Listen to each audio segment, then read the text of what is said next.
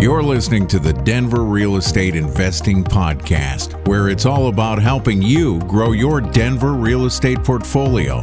Here's your host, Chris Lopez. You're listening to episode number 13 in the Ultimate House Hacking Guide for Denver. In this episode, we go through a short checklist to help you transition from your current house hack to your next house hack. So we discuss personal finances, lending, timing, getting leases in place, and all those other just little points you got to keep in mind as you transition from one property to the next. All right, here's a recording of myself, Joe, and Jeff. Enjoy.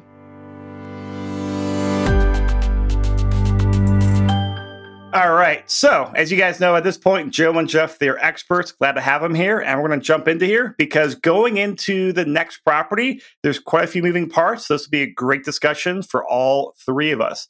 So I put together a checklist, and this is something I talk about with my clients quite frequently. It's in no particular order, but it's just things to keep in mind.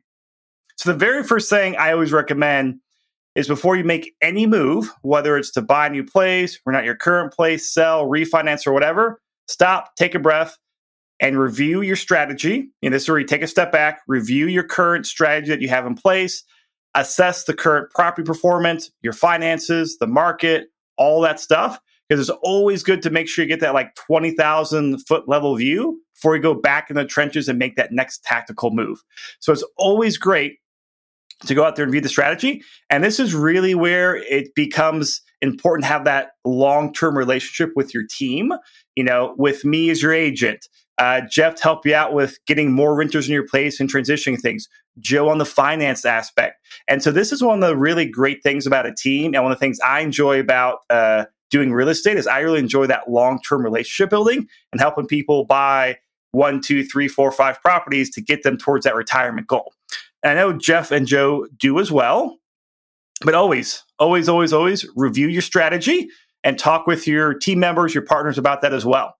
So a couple other things. The next thing to think about is lending.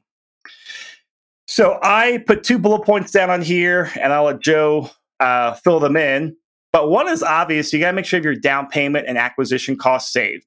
So if your next house hack is going to cost $400,000, well, that probably means you can't do another FHA loan, or you're going to have to do 5% down. And then how much you're going to have for acquisition cost? Are you planning on paying all the closing costs out of pocket? Or like in the previous modules, are you considering about raising the purchase price to wrap in the closing cost? Things to consider about it. Now, Joe, when it comes time to transition from one house hack to the next house hack, give us the rundown on what people need to know so they can make sure they can qualify for the next mortgage. Yeah, I mean, these 3 bullet points really hit it on the head. Number one, down payment.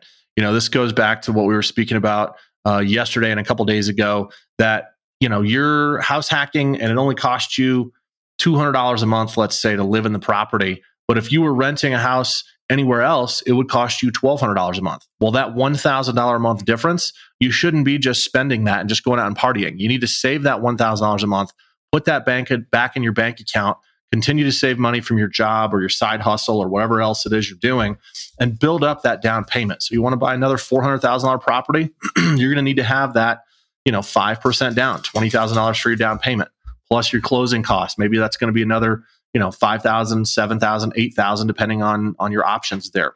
So you really want to have that $5,000 or that 5% plus your acquisition costs saved up, ready to go.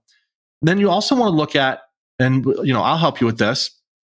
Can you qualify for the new mortgage payment while continuing to make payments on the prior home? Or do we need to verify the lease income on your previous property? So Jeff, you and I have done transactions where you're moving out of one home into the next one. The home you're vacating, I'm always going to look at your tax return. So I always ask Jeff for his tax return so I can see what type of rent he's been claiming. And then I'm going to ask to see the leases on that property that he's vacating so we can see how those leases line up. Are they 1-year leases? We're going to ask for a copy of a recent rent check to make sure the tenant's paying. And if that property that you're vacating is leased up and you're receiving income on it, we're going to give you credit for that rental income. And you move forward just like a regular new purchase. And then the last one is occupancy rule.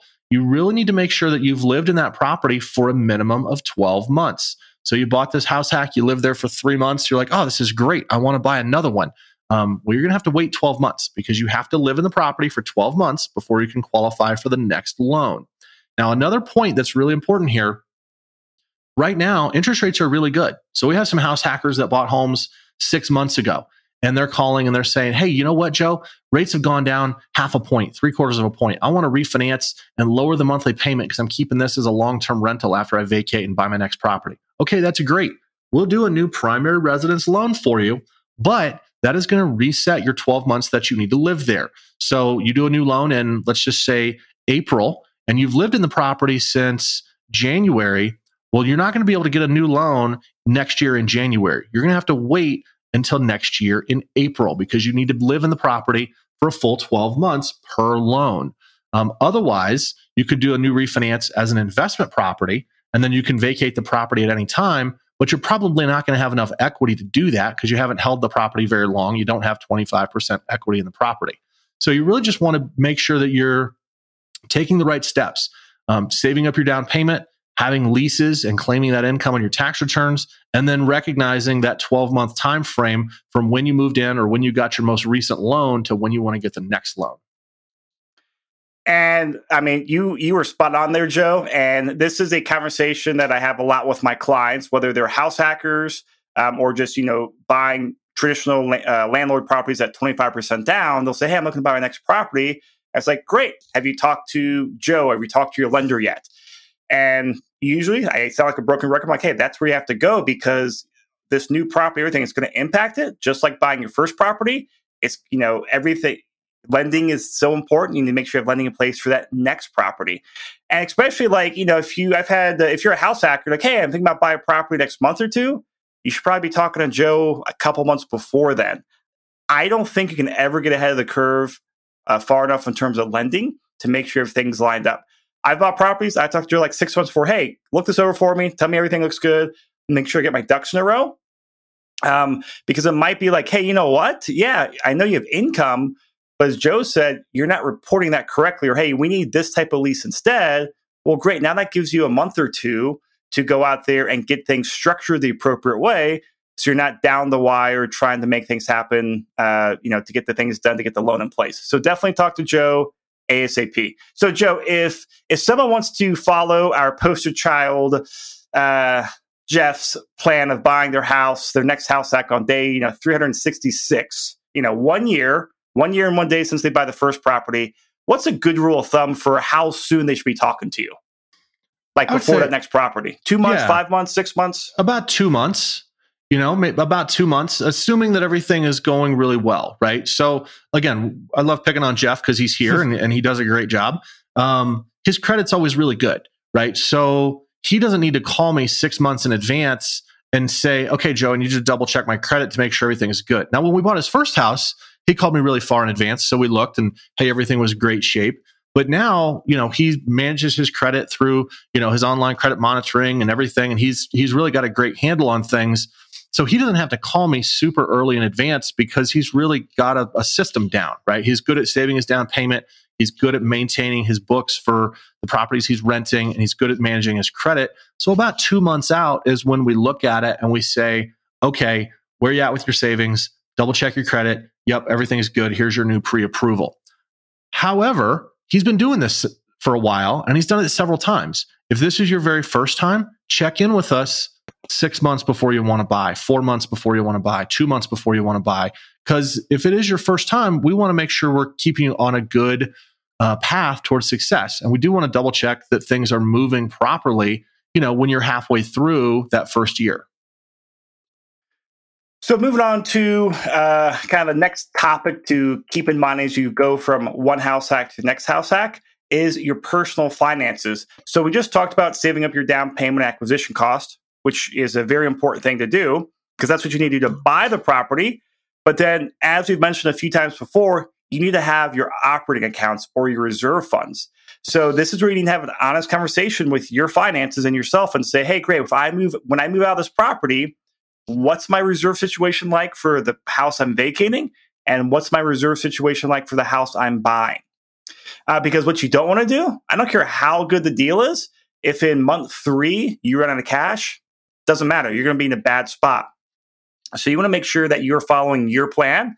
We all shared our plans earlier, which was 6 months reserves for each property, if not a little bit more. Whatever your plan is, make sure you revisit that and make sure you have liquid reserves available for your current house and the future house as well. Hey, Jeff, let me ask you a question real quick on this. Yep.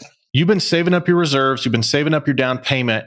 Is there ever a time that you would dip into the reserves for property A to use as part of the down payment for property B?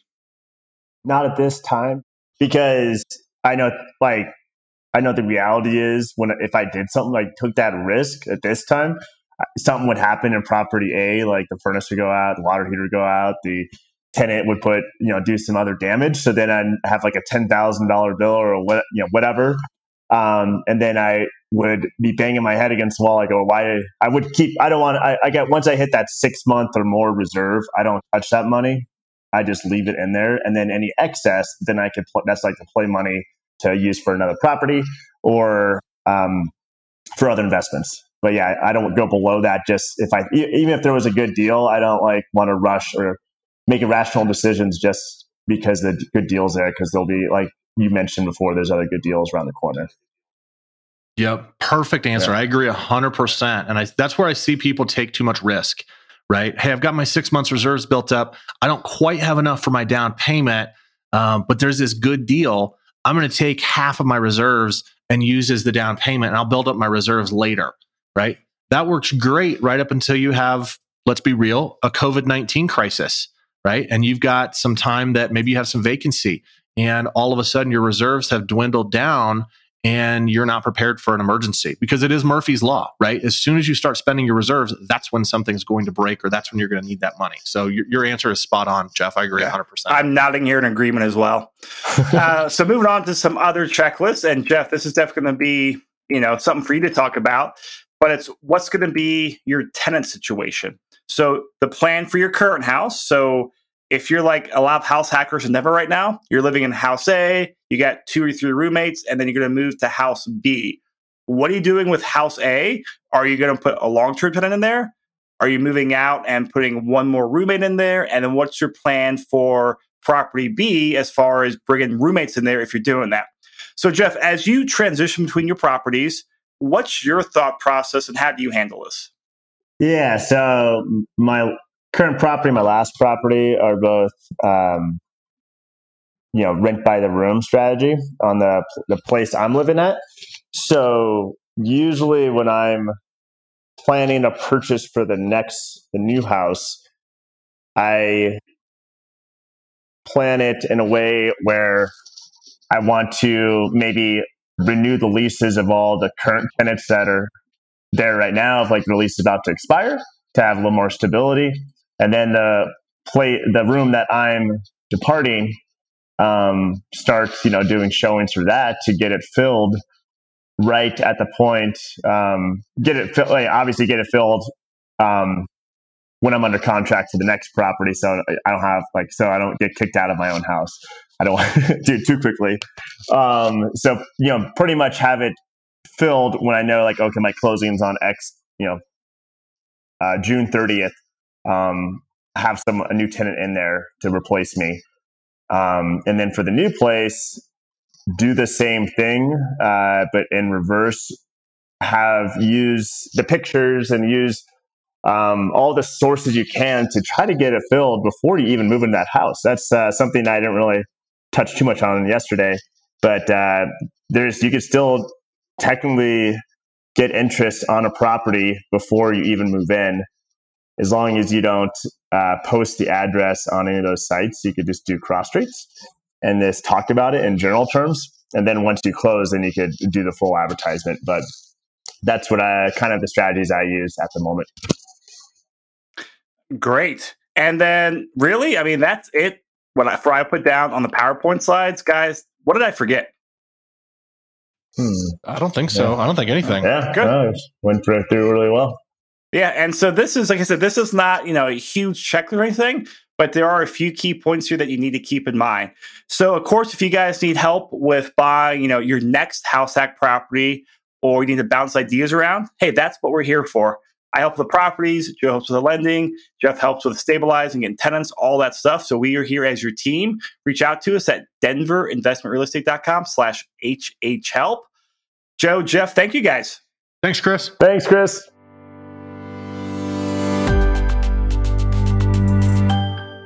Hey, thanks for listening, and we hope you enjoyed this episode. Now, if you have any questions or need clarification, shoot me an email. Or if you want to grab a physical book copy of the Ultimate House Hacking Guide, also send me an email. My email is chris@denverinvestmentrealestate.com. A couple other services that we offer. If you need help putting together your investment plan and buying your first or your next house hacking property, reach out to me. That's what we specialize in. If you need help with lending and financing, reach out to Joe Massey. That's his specialty. And if you need help in stabilizing and operating your house hack property, reach out to Jeff White, as that's his specialty. Now, all their contact details in the show notes. If you have trouble finding them or you just want to keep it simple, shoot me an email. I'm happy to answer all your questions and also connect you with Joe, Jeff, or whoever you need to talk to. All right, we'll see you next episode.